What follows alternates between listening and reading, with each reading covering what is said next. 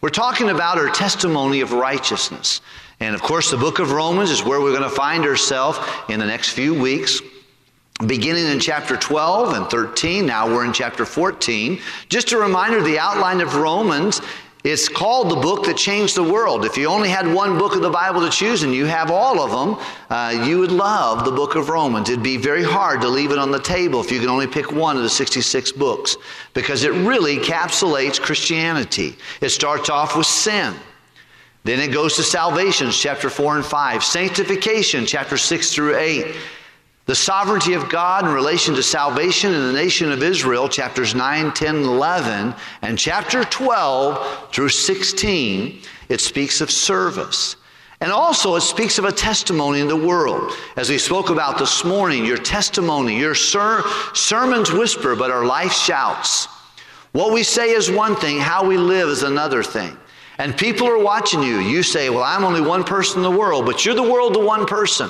Someone gets their opinion of Jesus from the way you live, what you do, where you go, how you conduct yourself, how you drive, how you take care of your family, how you take care of your property. They're watching you continually.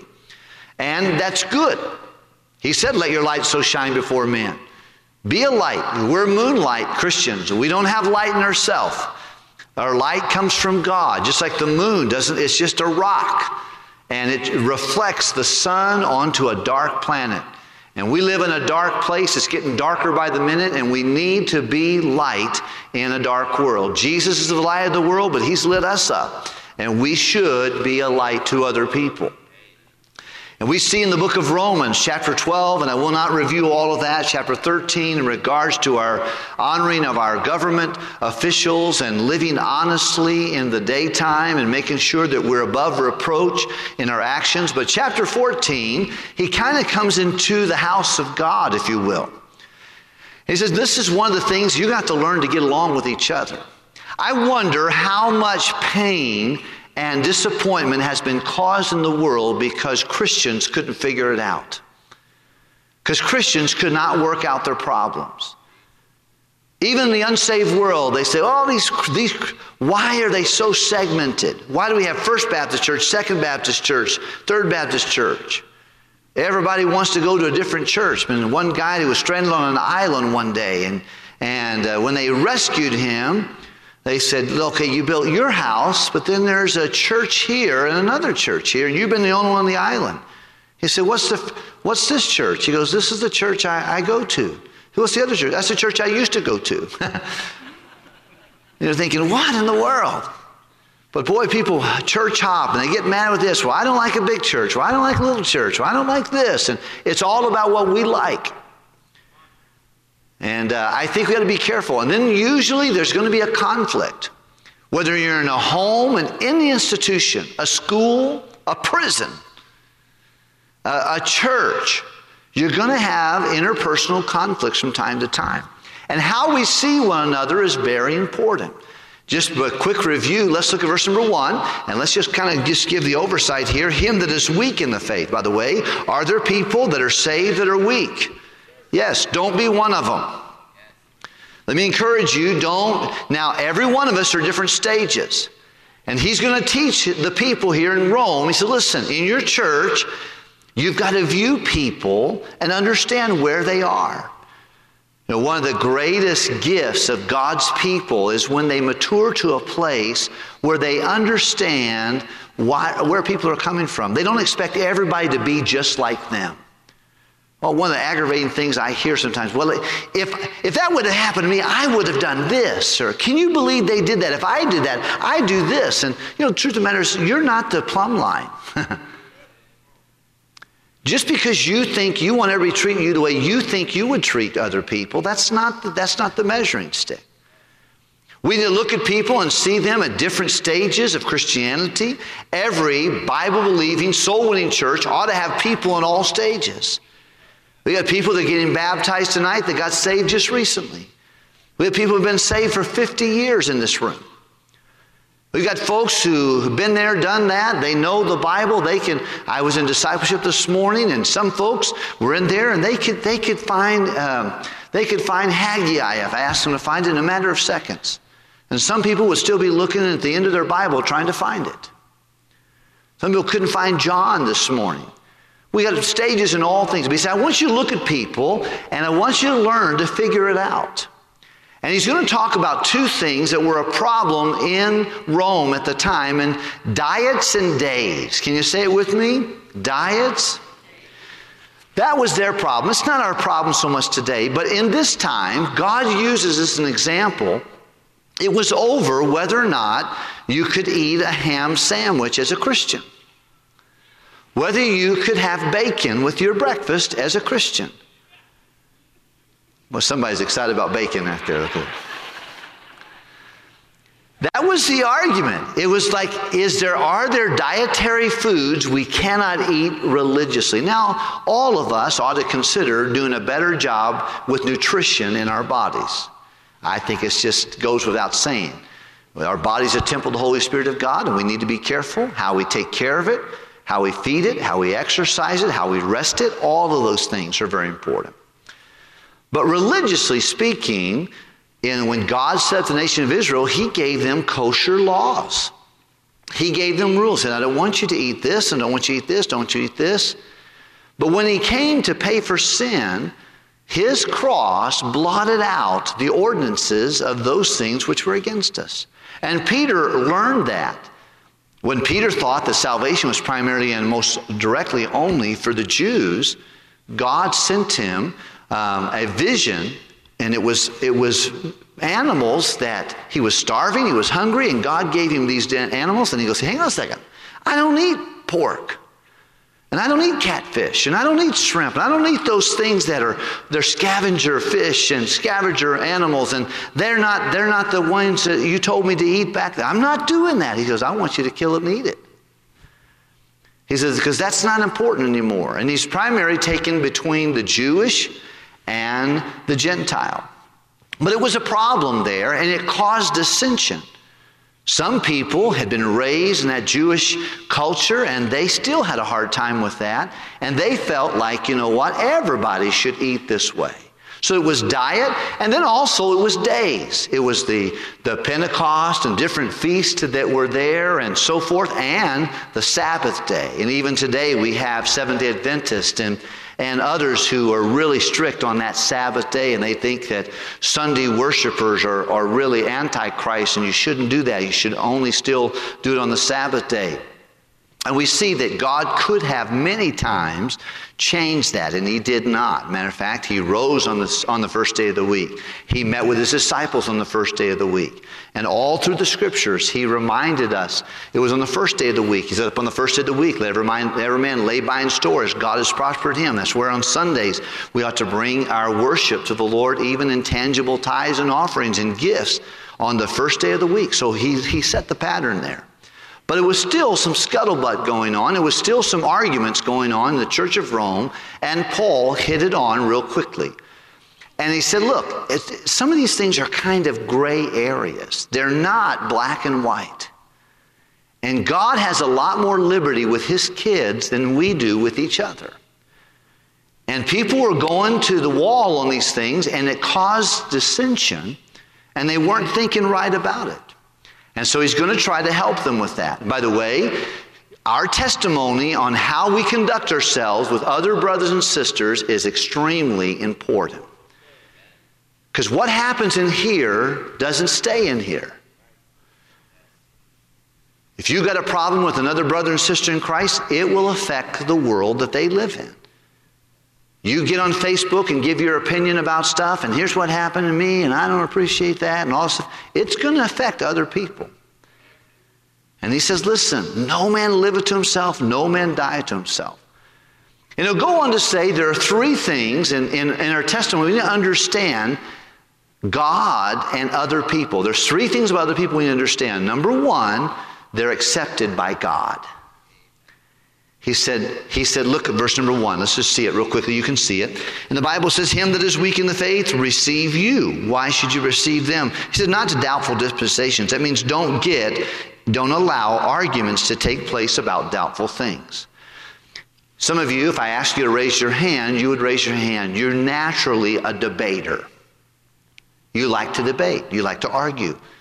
You like when people are talking about something, you're thinking of what you're going to say when they shut up.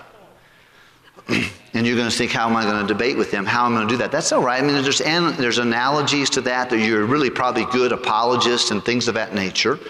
But he says, look, whenever someone who is weak and they're saved but they're weak, he said, I want you to receive them. But I do not want you to allow arguments over doubtful things. He wants us to keep the big picture here. Verse number 2, let's look at that. The Bible tells us here, for one believeth that he can eat all things. Another who is weak eateth herbs. He lays it down. He said, look, the Bible's very clear. We can see it in 1 Corinthians chapter 8. It's not about the food anymore. It may be good nutritionally, but you can't biblically say you can't eat a piece of bacon. Biblically, that's not true. But he said, if a person says to me, all I can eat is just vegetables and herbs, I can't eat the meat, they don't understand God's word. If they say that from a biblical standpoint, that's not true. There are some wisdom in a lot of those things, but that's not something that someone can say. If someone says to you, oh no, if you eat this, you're in sin against God, that's not biblical. I don't have time to talk about that tonight, but that's true. But look if we can, verse number 3. The Bible says, here's things we need to understand about that. Let not him that eateth despise him that eateth not. Let not him that eateth not judge him that eateth. And here's the reason why. Are you ready? For God hath what? Okay. So here's what you understand. Your brothers and sisters, God likes them. He accepts them. In their weakness or in their strength, He accepts them. If you have multiple children, you know this. One kid may be upset about the other kid, but the truth of the matter is mom and dad love them both. They're in the family. They may not exactly be all they ought to be, but mom and dad love them. They're accepted. And what you need to understand about everybody walking around who is a Christian is that God accepts them. He's not mad at them. They may be weak. They may have made some challenging decisions that have complicated him, hurt his name, hurt him. They may be uninformed or ignorant, or they may be stubborn or rebellious, but they're accepted. Okay, that'd be a good day in all of our life when we figure out if they're saved, they're accepted. We all like that, right? I love the fact that I'm accepted by the Lord. Well, so is anyone else who's a Christian. If they go to a Bible church and they've accepted Jesus as their Savior, guess what? They're accepted. They go to another church and they accepted Jesus as their Savior, guess what? If they don't cross their T's or dot their I's the same way you would do it, guess what? They're accepted. Number 2, they're accountable. Not to me and not to you. They're accountable to God. This is a freeing thing that would help all of us. Look, if we can, please, verse 3. The Bible says not him, verse number 4. Who art thou then? He said, okay, so if God's accepted him, who are we who evaluates another man's servant? To his own what? Master. He standeth or falleth, yea, he shall be holded up, for God is able to make him stand. The second thing is he has a master, and it's not me. It's not you. Sometimes I get very disappointed when I see what I perceive as true biblical compromises among the brethren, especially under pastors. I'm not the greatest pastor. I've got so much to learn. I feel like I'm in romper room school, learning. But I have people that I've known for years, and I see compromises being done, and it bothers me. And I have to remind myself, hang on a second, that may disappoint me, and it probably disappoints God, but guess what? I only have one church to pastor. And I'm responsible for me, and they're responsible for them, and to their own master, they'll stand or fall. And then he's the one who upholds them, and because his purpose in everyone's life is that they stand. Apostle Paul said this way in Ephesians chapter 6. He said, stand therefore, having your loins girded about with truth. He said, having done all to what? Stand. And you know who keeps us standing? It's not our own abilities. He said, do you think I can figure this out, John? Do I need your help to help someone else stand or to fix their wagon? I can't fix anyone else's wagon. It's not my job to do it. It's the Lord's job. So when I understand, number 1, they're accepted by God, they're accountable to God, and he is the one who assists them to stand. It's his job to uphold them. And this will kind of help us a little bit. I know what I'm saying to you probably hits the fan a little bit. It probably maybe rubs you a little bit wrong.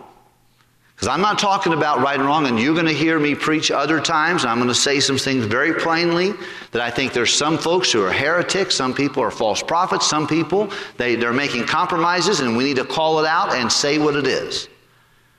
But I'm talking about general Christianity. There are some things that one person may do that I don't do, but the truth of the matter is when the rubber meets the road, they're accepted by God, they're accountable to God, and they're assisted by God the same way I am. Verse number 5. The Bible tells us that let one man esteemeth one day above another, and another man esteemeth every day alike. Let every man be fully persuaded in his own mind. He said, look, some guy gets really excited about this day and that day. He'll tell them in Colossians chapter 3, don't worry about that. But he says some folks do it. He said, what you need to do is make sure you are fully persuaded in your own mind. That means you've studied it out and you know what God wants you to do. You're persuaded biblically, here's where I stand. I think that's important. We'll talk about that a little bit later. Let's continue on. Verse number 6. He that regardeth the day regardeth unto the Lord, and he that regardeth not the day to the Lord, he does not regard it. He that eateth, eateth to the Lord, and he that giveth God thanks, and he that eateth not to the Lord, eateth not and giveth God thanks. For none of us liveth to himself, or no man dieth to himself. It's not a bunch of gobbledygook, but what it does say, he said, people can be in different perspectives on things, and there are different stages of understanding, and we need to give people wiggle room in their early stages and in their ignorance. Do you know that sometimes, have you ever thought something at one time? One time I thought that the only place that God rewards a Christian would be in the millennium.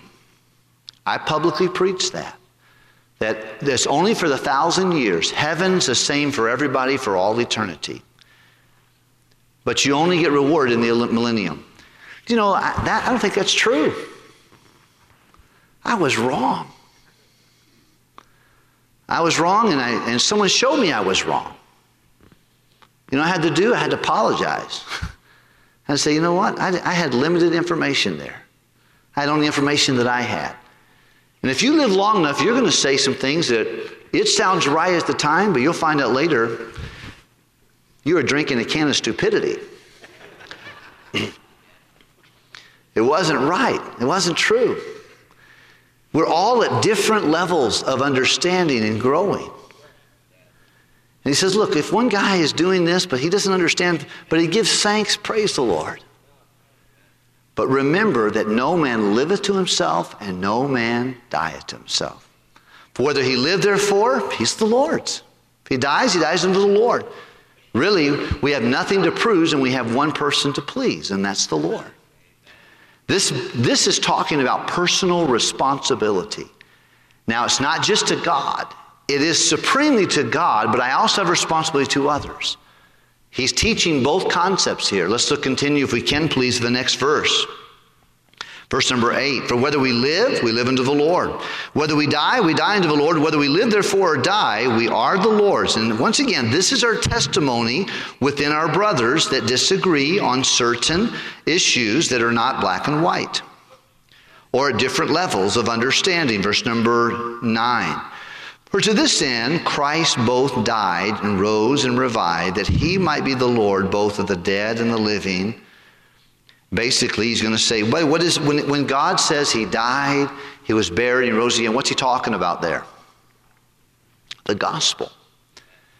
I think what happens when church members get fired up with each other and judgmental and evaluate each other, and we have a negative perspective toward each other, who's the big loser in that? The unsaved who haven't heard the gospel. By this shall all men know that you're my disciples, if you have. The badge of discipleship the world recognizes is whenever he finds another Christian that would give charitable benevolence to another Christian. And that's something that they can't ignore. They can ignore a preacher. They can ignore someone getting up with the Bible and saying, "Thus saith the Lord." They can take it. It's going to have an effect on them. But one thing they cannot do is when a Christian gets along with another Christian, it messes with them. But whenever they see conflict with other Christians, they'll say, "You can't even get along. What are you going to tell me?" I'm convinced I've witnessed to people who were not successfully saved, and it wasn't really my fault. It wasn't the gospel's fault. It was because of people before that time who had cankered them. I had a situation just briefly in my life in just the last few hours. And someone told me, "You know what, when I was in 5th grade, my parents got upset with another family in our church, another family in the church with them, and before long, they were out of that church. And now they don't go to a church like ours anymore.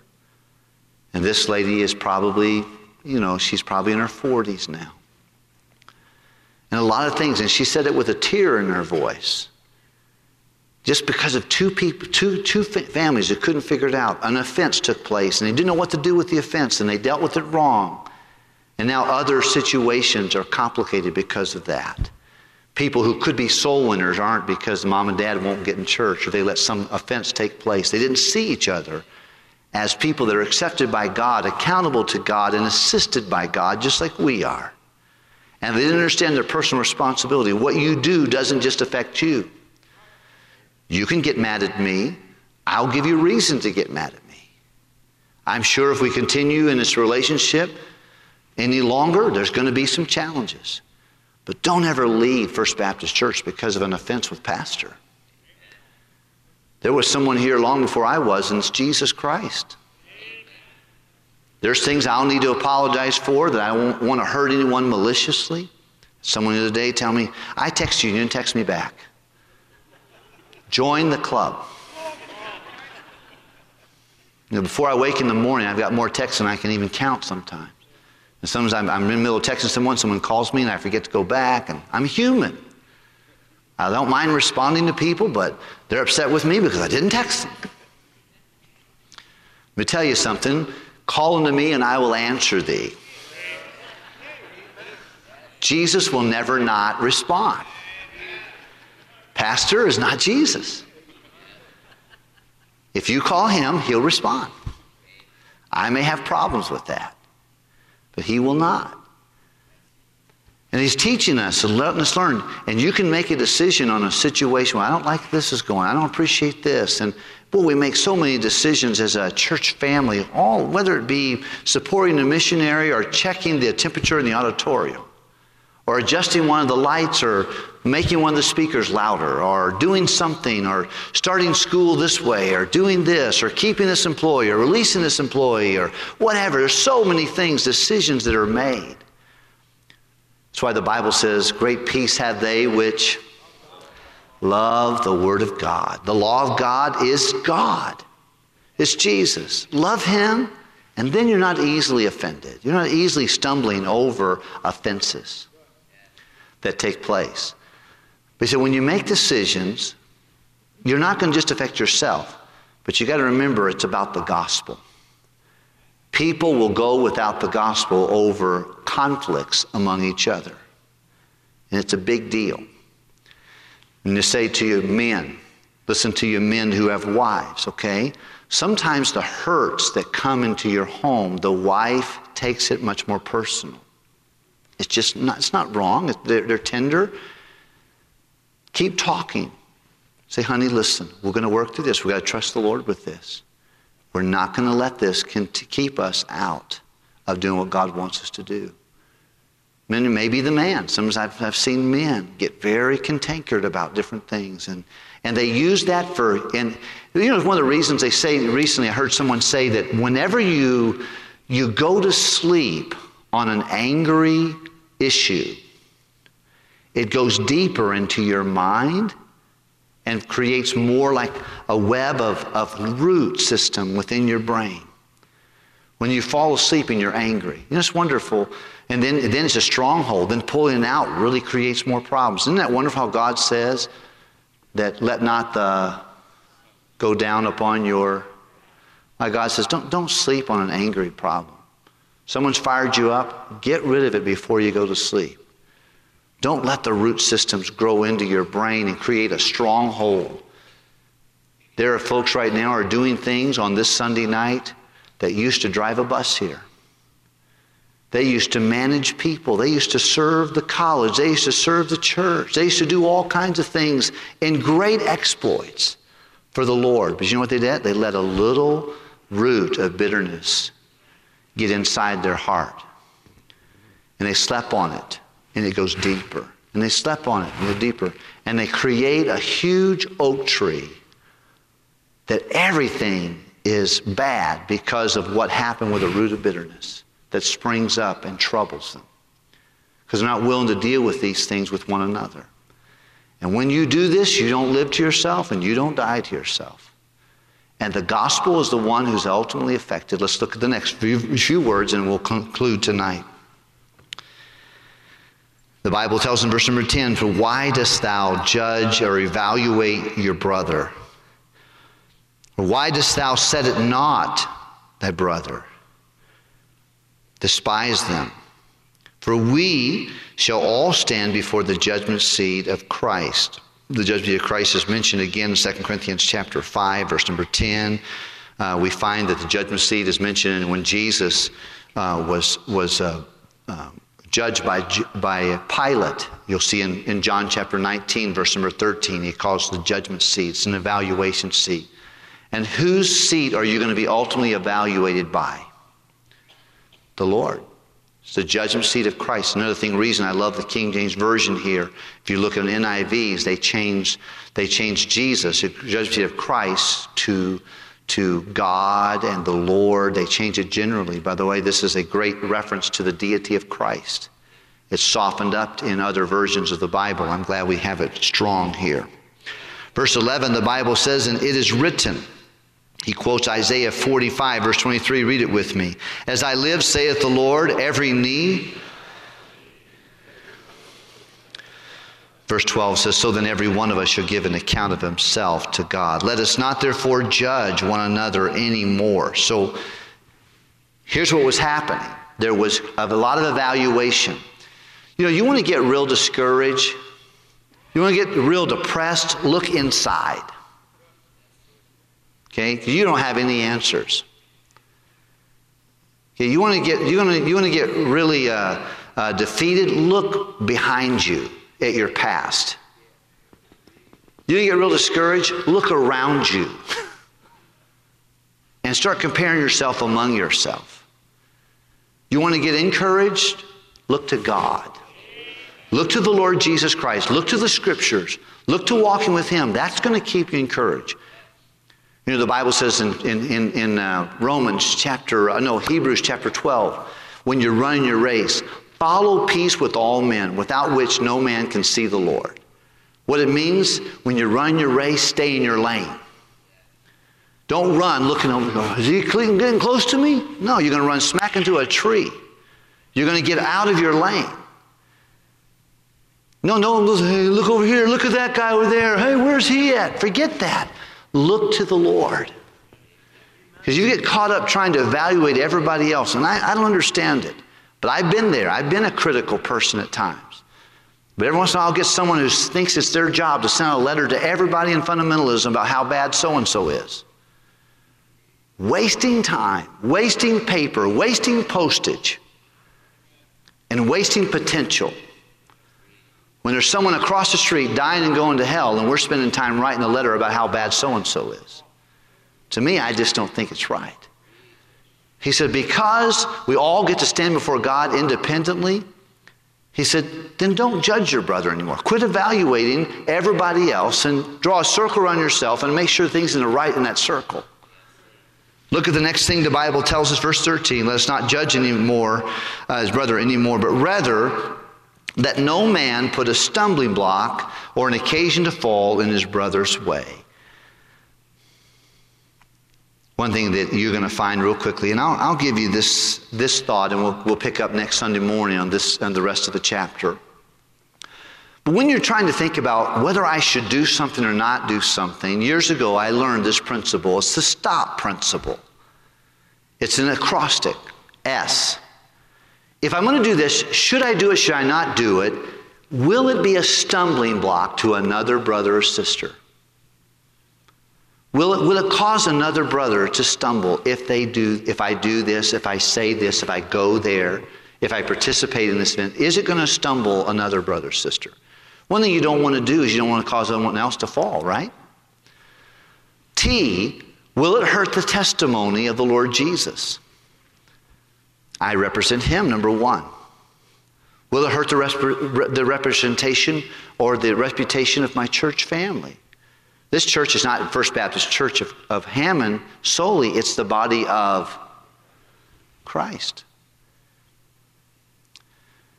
So will it hurt the testimony? Will I be a stumbling block? Will I hurt the testimony of someone else? And then, others.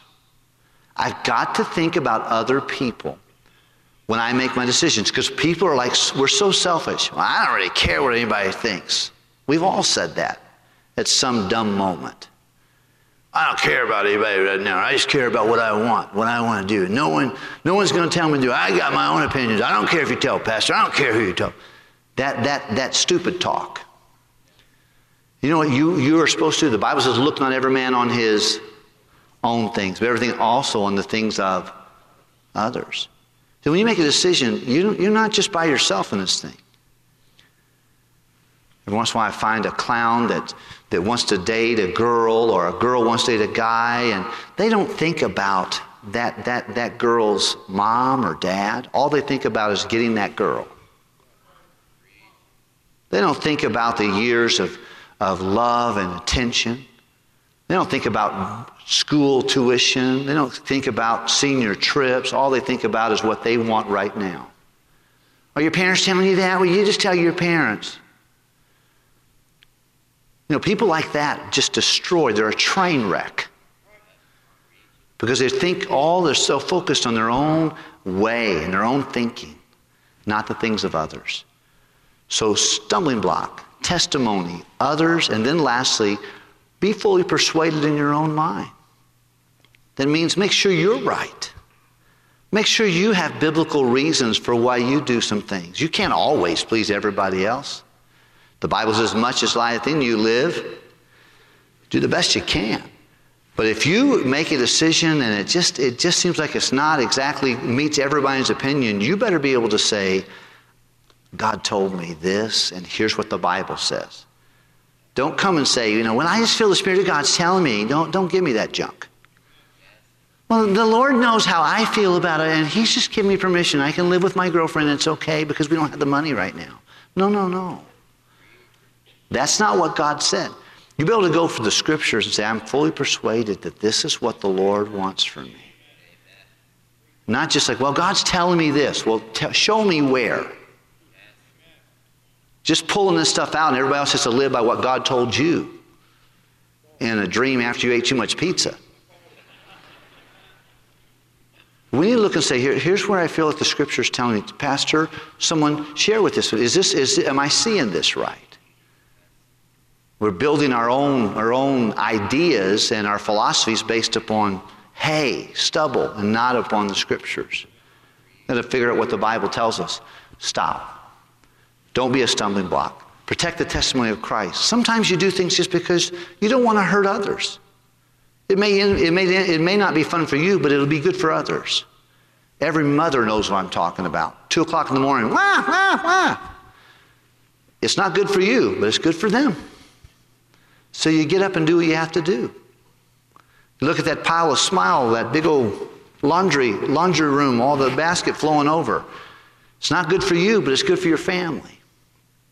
You got to do what you got to do because others are involved. And then be fully persuaded in the Scriptures.